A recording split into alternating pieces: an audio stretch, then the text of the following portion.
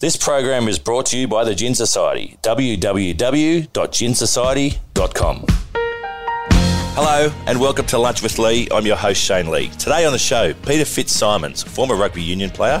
He's pulled on the green and gold jersey 7 times. Now an Australian author, journalist and television presenter. He's been the chairperson of the Australian Republic movement since 2015 and is regarded as one of the best sporting journalists in this country. And Paul Smith, current chairman and owner of the Sydney Kings basketball team. He's a current founder and also chairperson of the TSC Group. Paul has built a multi-million-dollar business empire through the sale of sporting sponsorship company Replicon in the US. Let's get started.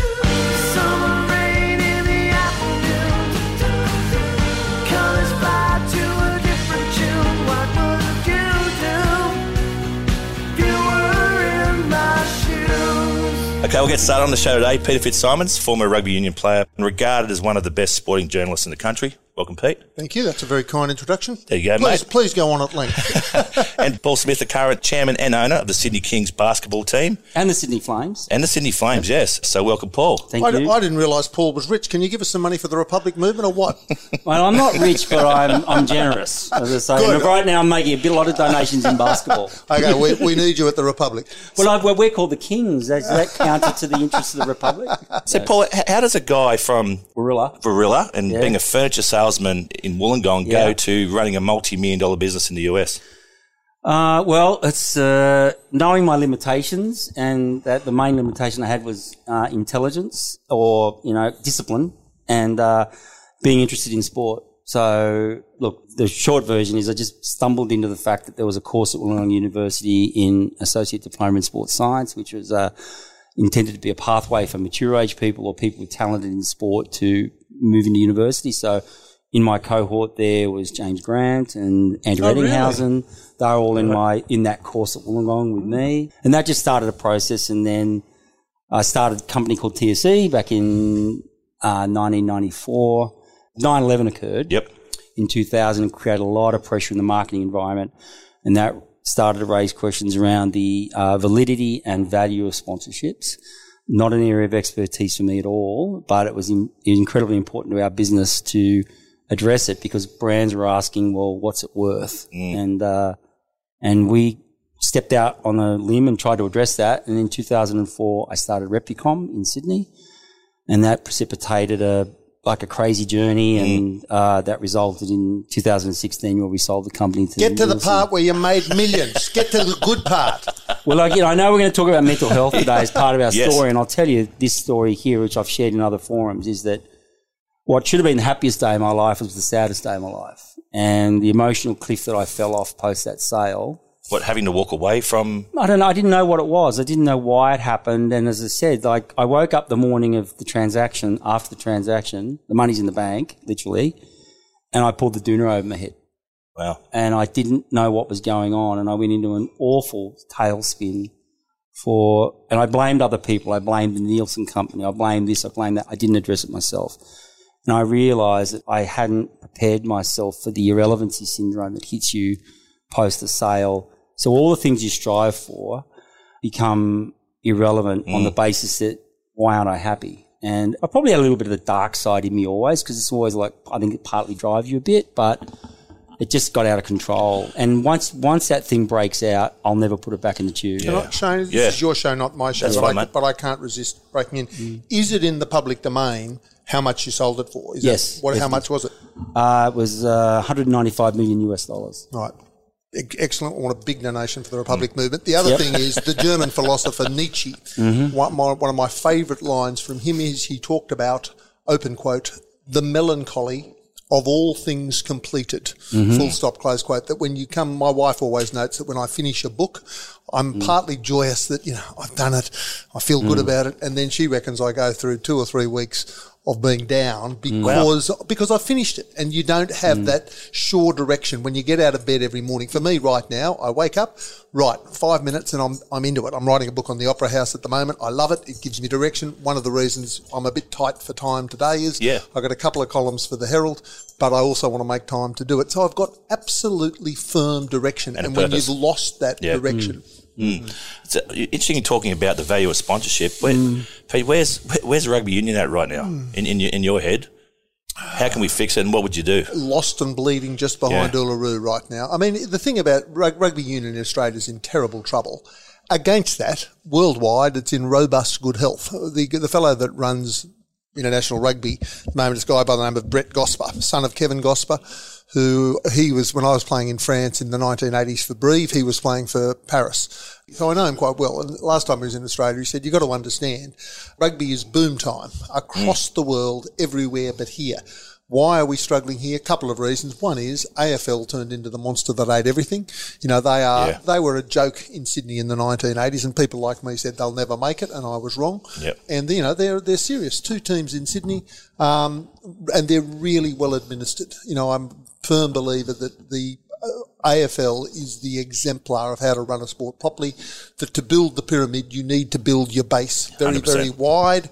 The peak will look after itself. Rugby, when it went professional, put 95% of its resources into the peak of the pyramid without worrying about the base. The other thing Aussie Rules does is they put something in the water south of the Murray that makes people go completely and utterly gaga for and Aussie by membership. And they've got it. They live it. They don't just follow a sport. They live the sport. You know, if their team's playing within 50 kilometres on a Saturday or Sunday, they're there. And but so rugby union at the moment. I mean, I'm told Andy. You know Andy Hayden, the All Black that died not long ago, a couple of weeks ago, second row.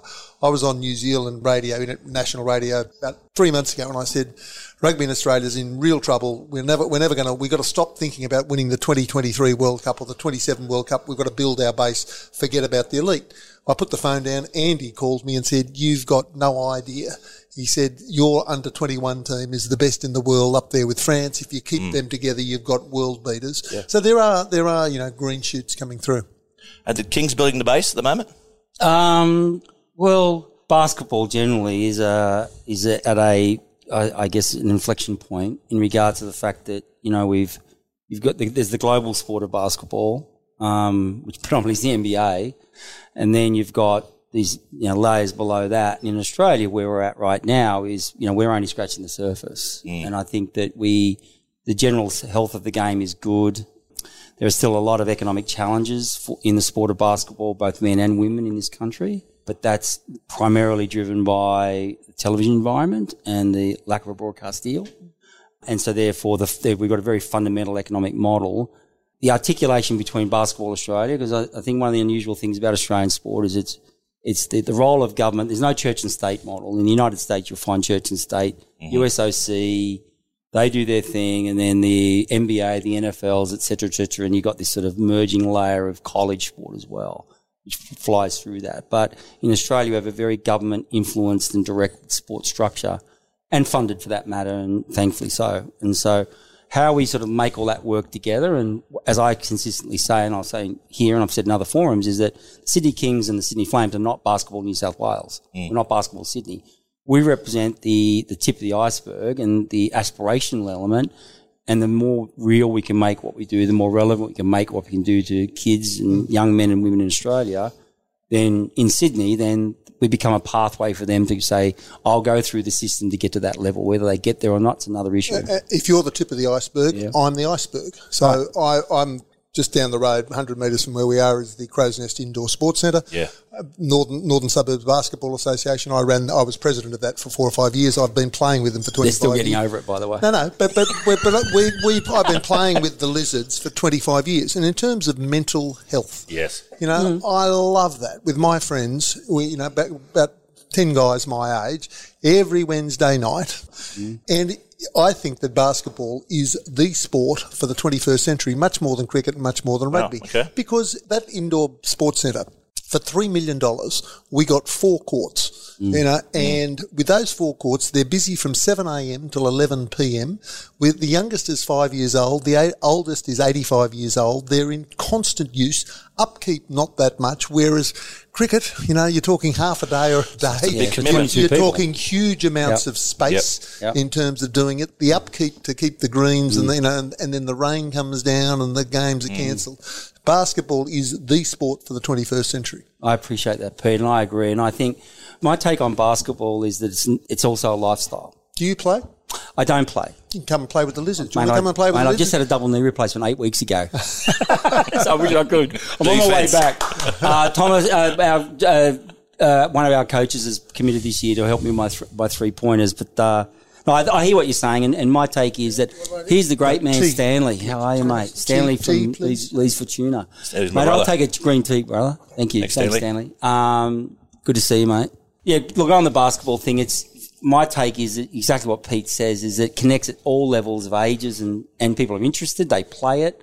They might hoop in their backyard. They might wear an NBA jersey. They might even buy an NBL jersey. They might buy a WNBL jersey. But we've got to make this game relevant to them, and that's part of what we do. We're part of the process. So we don't see ourselves as an island in the model. It's a great game boys and girls can play. My two daughters go to Sacred Heart in Mossman, and that's the main sport at their school. It's fantastic. Yeah. Let's take a break right now, and we'll be back just after this. Stanley, I think we'll have today, it's going to be pretty consistent, mate, what we always go here. Some lamb pancakes, a little bit of Seng Choy bao. I think we'll do a fluffy seafood omelette, maybe some sizzling beef, a bit of fried rice, mate. We'll wash it down with some nice O'Brien beer today, mate. Beautiful. Thanks, Stanley.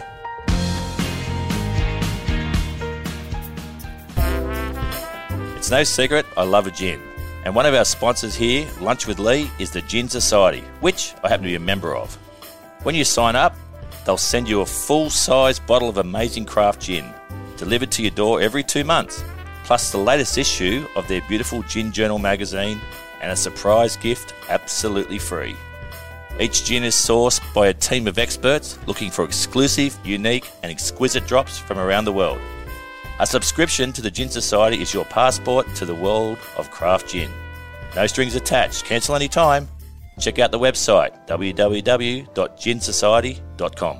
All listeners of Lunch with Lee can enjoy an exclusive $20 off their order when they join the Gin Society. Simply visit www.ginsociety.com and just use the code LunchWithLee20 at checkout.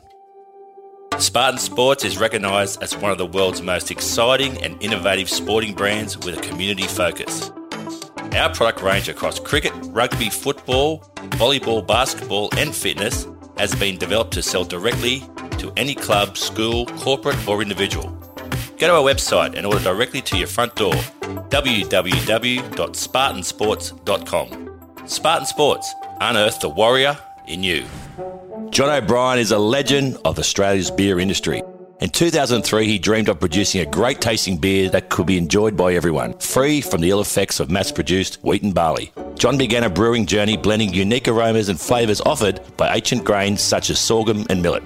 He perfected recipes over time which have led to 40 local and international awards, including 3 gold medals at the Australian International Beer Awards, a gold medal at the Indies, and a silver medal at the Beer World Cup.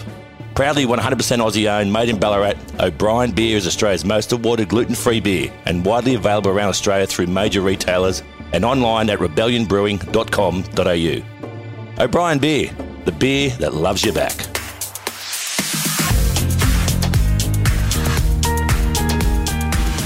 Peter, I was really impressed.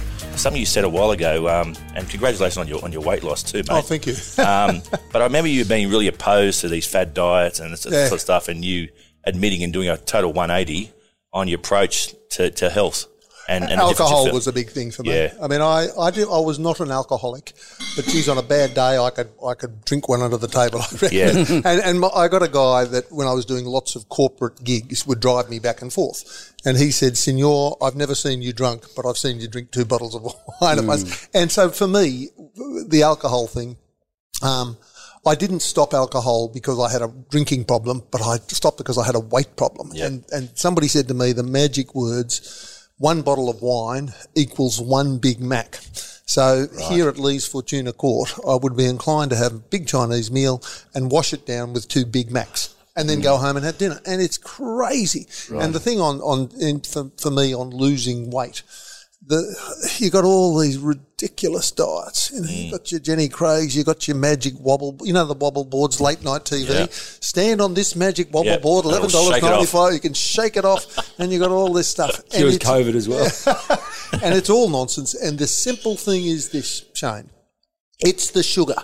It's the damn sugar. Your great-great-grandfather would have been having 2 kilograms of sugar a year because that's the natural human intake before we industrialised food. You, as an average Australian, would be having between 50 to 60 kilograms of sugar a year. And to use the medical expression, it roots your system. It makes you hungry all the time. And if you stop the sugar, you stop the hunger. And people say, well, how do you know if sugar's in the food? The answer is, if it comes out of a cardboard box, it's got sugar. If it comes out of glassware, it's got sugar. If it comes out of wrapped paper, if it comes through your car window, if it comes out of a vending machine, if it's processed, it's got sugar. If it's fresh, it ain't got sugar, or very little in terms of fruit. And basically, if you cut the sugar, you cut your hunger, everything else works. And the thing is this, you're about 10 years younger than me. I'm 59. I've turned 47 on Saturday. Okay, so the game changes when you get in your 50s. A mate of mine said to me, a very good friend of mine, Dave the dentist, said to me 8 years ago, and I was 152 kilograms, he said, have a look. Yeah, I was. He said, how many men your size are there who are 75 years old? And I looked around and I said, none. And he said, well, think about that. Do you want to live for another 20 years or do you want to live for another 40 years? I said, I want to live for another 40 years. He said, well, there's only one way here. If you stay at your weight, you will not make 75 running around. You'll be you'll be in clinics in the last 5 or 10 years of your life. You'll be stuffing around, or you can be so fit you're dangerous. Get off the sugar, and so smoking was an easy one to give up. For Christ's sake, show me somebody that smokes. I'll show you somebody who's got a health problem. I mean, I suppose I'm sounding like a reformed drunk. Hallelujah, Peter. Hallelujah. No, but it's true. But you talk about mental health. Okay, so we were talking before we went to air. Last night on the basketball court, I felt so fit, I was dangerous because I felt like a young man again. And, so for me, in terms of mental health, I tell you what, if I'd had the same approach now as I had in the Wallabies, I would have played a lot more test and been a lot better player. Yeah. Probably wouldn't tell as good a stories. But I want to on this show we have a lot of school parents who listen to the show, and I ask every guest the same question. I would like to ask you too, Paul. What advice would you give to a young business person, entrepreneur right now, based on your experience? Go and get a job. Someone will pay you. Yeah. Look, it's funny. I had someone in. Occasionally, people contact me and say, "Look, come in and talk to you. I've got some ideas and whatever." And I was lucky enough to, a lot of people were very generous in their time to me as I was sort of rising up in what I wanted to do. So I feel an obligation and very happy to share time with people. And the thing that struck me, and it's very relevant, is only yesterday he's in there. He's got a footprint in media, he's done a bit of TV and stuff like that, but when he told me everything he'd done, I said, how old are you? And he said, I'm 23. I was like taken aback. I said, mate, I don't think I'd had sex when I was 23. Like, you've done all this stuff, my point is slow down. Sometimes it's younger folks are in a rush. Yeah. And just slow down and accept the fact that it's going to take time and be prepared to take risks and be prepared to zig when everyone else is zagging. Because everyone's hurting that way, you've got to go the other way. And to that point, he said, what do you think of the US? You went there. I said, mate, it's candy on a stick in sport. It's everything you want plus more. I said, if you're interested, go. Just turn up and scratch around and see what you can find. You can always come home and sprinkle some bull dust on your resume and say what you did over there, but there's opportunities. And, I think people are risk averse, I think, and naturally so. And it's not about having capital. Entrepreneurship is about ideation, creativity, commitment and work, just balls to the wall, working hard. Yeah. And that's an ethic that's hard to comprehend sometimes. And I'm not sitting here saying I'm an old guy and all the young people can't do it. I'm astounded by what young people can achieve and how fast they can go, but it's hard to maintain that pace all the time and have a long-term view. And in long-term, a guy 23-year-old is like, when am I at when I'm 28?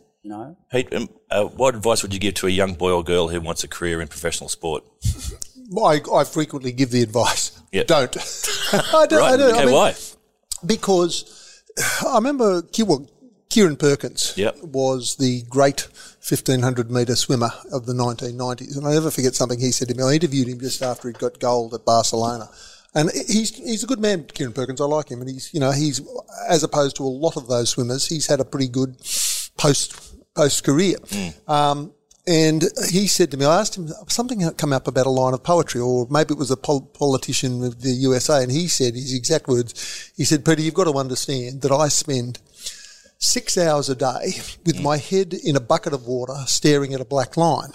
His point being, to achieve world-class form that he had, you had to devote yourself so single-mindedly to that particular skill that everything else fell by the wayside. That was early 90s. These days, we in sports journalism, we glorify, and rightly so, I guess, those who sacrifice everything that get the gold, and they do it. We completely forget about the 999 others out of the 1,000 that never make it, make much the same sacrifices and don't get there. And I think for me, in terms of young people, what I advise young people is have a diversity of experience. So do this, do that, suck the juice from the marrow of life till it runs down your chin. Don't worry if it's not pretty, but keep doing different things, have different experiences so you get different reference points of this works and this doesn't work. And the key, one of my roles is I'm Pro-Chancellor at Sydney University, which is not as glorified as it sounds. What it means is I hand out the degrees on behalf of the Chancellor 10 or 15 times a year, and I love it. And one of the lines I say is, congratulations, today you've got your degree.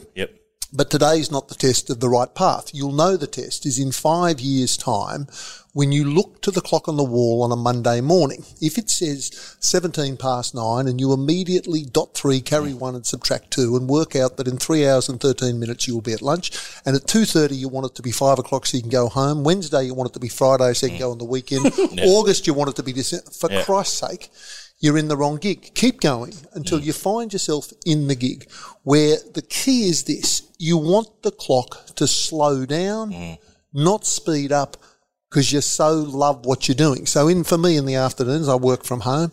If I look to the clock and it's, 2:30, go, beauty, I've still got, 3 or 4 hours before I have a little nap and go again. But if it's, it's getting dark and it's late, I say, geez, I haven't done enough. And I always want the clock to slow down when I'm writing, because I so much love what I'm doing and it doesn't feel like work. I dare say you'd feel the same. Yeah, I don't know where the day goes. I'm busy, but, it's the old story, do less, get more done. I think we try to do too much. But I'll comment on the professional sports aspect, and is that and the NBL is an interesting league. I call it an intersection league. Everyone's going somewhere. No one ever wants to play for your club all their career. It's not like a lifer. They always want to be better. They want to go to another league. They want more money. They want to get better as players, whatever. My focus is not the players, is in terms of what I, as an owner of a team, I invest my time generally, but the key focus for me is the retiring players. I really double down on the players that are at that shoulder point. Yeah. Yep. And I take great pride in the fact that, there's 3 or 4 players in our roster who are either retired now, but bringing them down to the realities of post-career. Yeah, it's not easy. Falling off the cliff that they fall off, they go from being structured. A player in our roster, every minute of their day is structured. They know where to be. They're going to be doing this. It's free time, but don't eat this. Don't do this. Count your sleep. We need this. We need that. When that stops, they not only lose the social aspects of their being part of a team, but they lose the structure. Can we ask you, Shane, how did you go from Major League Cricket? Must have finished in your late 20s or early 30s. And He's finished a lot earlier than that, but he didn't retire. But did you struggle? I didn't at that time. I retired at 29, so I had an 11-year career. I know the average length of any sporting career is only 4 years across all sports. Can I ask you one question? Did you retire or they retired you? No, I had a knee injury. Right. I could have still played on as a batsman. Right. But it meant in my heart that I couldn't play in the Australian team as an all-rounder, so I didn't. Okay. I'd also studied at Bennett University, and I'd started a media business called Insight, which was going quite well. So I had a. So you had no time. You had no time spent under the doona on a Monday morning. Never, no. And it's interesting when I chat with Brett about it, because Brett said he had no backup plan, and he said pretty much he was like doing part-time carpentry work and putting kitchens together down in Oak Flats, and he said he would have been stuffed if his career didn't kick on. But he said he had no fallback position. I always worry about blokes. I worry about blokes who can play the piano, though. They worry me a little bit. They've always got something up their sleeve. But Brett's a good tennis player. I'll give you that for nothing. Well, I think we're playing next week, aren't we? We are. Yep. I'm going to clean him up. Your brother's, I can give a report on your brother. Yep. He's a very, very strong tennis player, but he's a little bit erratic. So he does 6 brilliant shots, but if you can last him out for 6 brilliant shots, good chance the 7th one will go over the back fence. Well, I've got him. I'll say I've got him covered in tennis. He's never beaten in his life ever. He says, this is interesting because your brother is extremely athletic still, Yes. isn't he? But he says you're a better player. Well, yeah, I played. That was one of the sports I went into after cricket. I played badge tennis with Manly, so I love it. And I was lucky enough to go over to Wimbledon a couple of years ago with John Newcombe. Spent some time sitting there watching the tennis with him, which was amazing. I've had a couple of, I've had quite a lot of people on the tennis court, and it's interesting. Mark Taylor, I name as. Him and Mark Bosnich are the 2 best reaction times that I've ever seen. Yeah. Taylor spent 14 years at first slip. Bosnich spent time at Manchester United open goalmouth. Yeah. And you can have them at the net and smash the ball straight at them. And they've got time. They somehow can see the ball quicker than anybody, make the decision and go and put it away. It's amazing anyone who plays a ball sport. I think, as you said before, you go into a gym and it can be a bit arduous at first and it can feel a bit tough. But you put a ball into the game, it changes everything. When did you last pick up a tennis racket? I played tennis probably about a month ago. I'm going to clean you up. I look forward to it. I'll be reporting on the show, the score as well. But I want to. I won't take much more of your time, boys. I just want to thank you both for coming on the show. It does mean a lot to me. I think it's really, really important to talk openly. I think as men, we self-diagnose a lot. And the stuff you're doing in and around both your health and confronting that sort of stuff, I think is fantastic. And I think people get a lot out of it. So. Things have changed in terms of mental health. My father had a problem with depression, and I was 29 years old before I found out. So it was hidden. Mum kept it all from us, and these days, mercifully, it's much more open to talk about it. And I think that's probably in terms of health, is saying to somebody, "Listen, I'm struggling. I need help." Is the first step forward. And just going for a walk, I think just for me personally, it just improves my mood. I prefer tennis victory. I prefer big victories on the tennis court. Well, there's no cure. You're a serve volley man? No. Well, they'll be coming back at your feet for sure. They are continental forehand, but there's no cure for what we're all confronting at times. And go and find what works for you. And look, sometimes asking people, "Are you okay?" is sometimes they're not okay, but they don't want to say they're not okay. And you've got to look. I look for signals. I look for people's behaviour or shoulder hunches and the way they cope with things. And it's not about cuddling up then. It's about giving them some breathing space and just showing that there's some respect there and there's an understanding. And there's no more important time than now with people being bottled up at home with this COVID. So really good advice, boys. I know you're wrapping us up, but just a friend has got somebody in her family struggling at the moment, trying to get into a mental health facility. And she said to me this morning, the booking times have gone out from 3 weeks to 6 weeks for the simple reason that because of COVID, mental health is a worse issue than ever. And there's unemployment issues, financial issues, cooped up issues, and there is a real mental health crisis in the country because of COVID. It's broader than that. There's the statistics speak, and I was talking to an oncologist a couple of weeks ago, and she was saying that in the United Kingdom, the current diagnosis rate for breast cancer in the United Kingdom is 50% of what it normally is. People aren't going to get assessed, and so there's this, what would normally have been a routine examination. People go, I'm not going there, I don't get the COVID or whatever. So the potential risk is that there's this tsunami of health problems that are building up, and we just don't know what's coming. So we should finish on a happy note. Yeah. Did you hear about the bulletproof Irishman? Nope. His name, Rick O'Shea. Hey, Paul, just before we go, Paul, just before we go, can you please call Pete Wednesday week after I whip his fucking little wallaby ass in tennis? I just want to see it on Twitter or something. He might be feeling a bit down, Put it out there. But anyway, what about that ugly brother of yours? Thanks, boys. Thanks for coming on the show. See you, bud. Cheers, boys. Bye. That's it for Lunch with Lee this week. A big thank you goes out to our guests, Peter Fitzsimons and Paul Smith. Thanks to Hilton Headley for your hard work and making things happen. And thanks to our sponsors, the Gin Society, Spartan Sports and O'Brien Beer. And a big thank you goes out to Lee's Fortuna Court in Crows Nest, Sydney. Make sure you hit subscribe on Apple Podcasts or Spotify or wherever you get your podcasts from. And do us a favour, hit 5 stars. And if you're passionate, leave a review. Come check us out on social media. I'm at Lunch with Lee. Next week, we'll be checking some more complete legends to discuss more about music, sport and business on another cracker episode of Lunch with Lee. We'll see you then.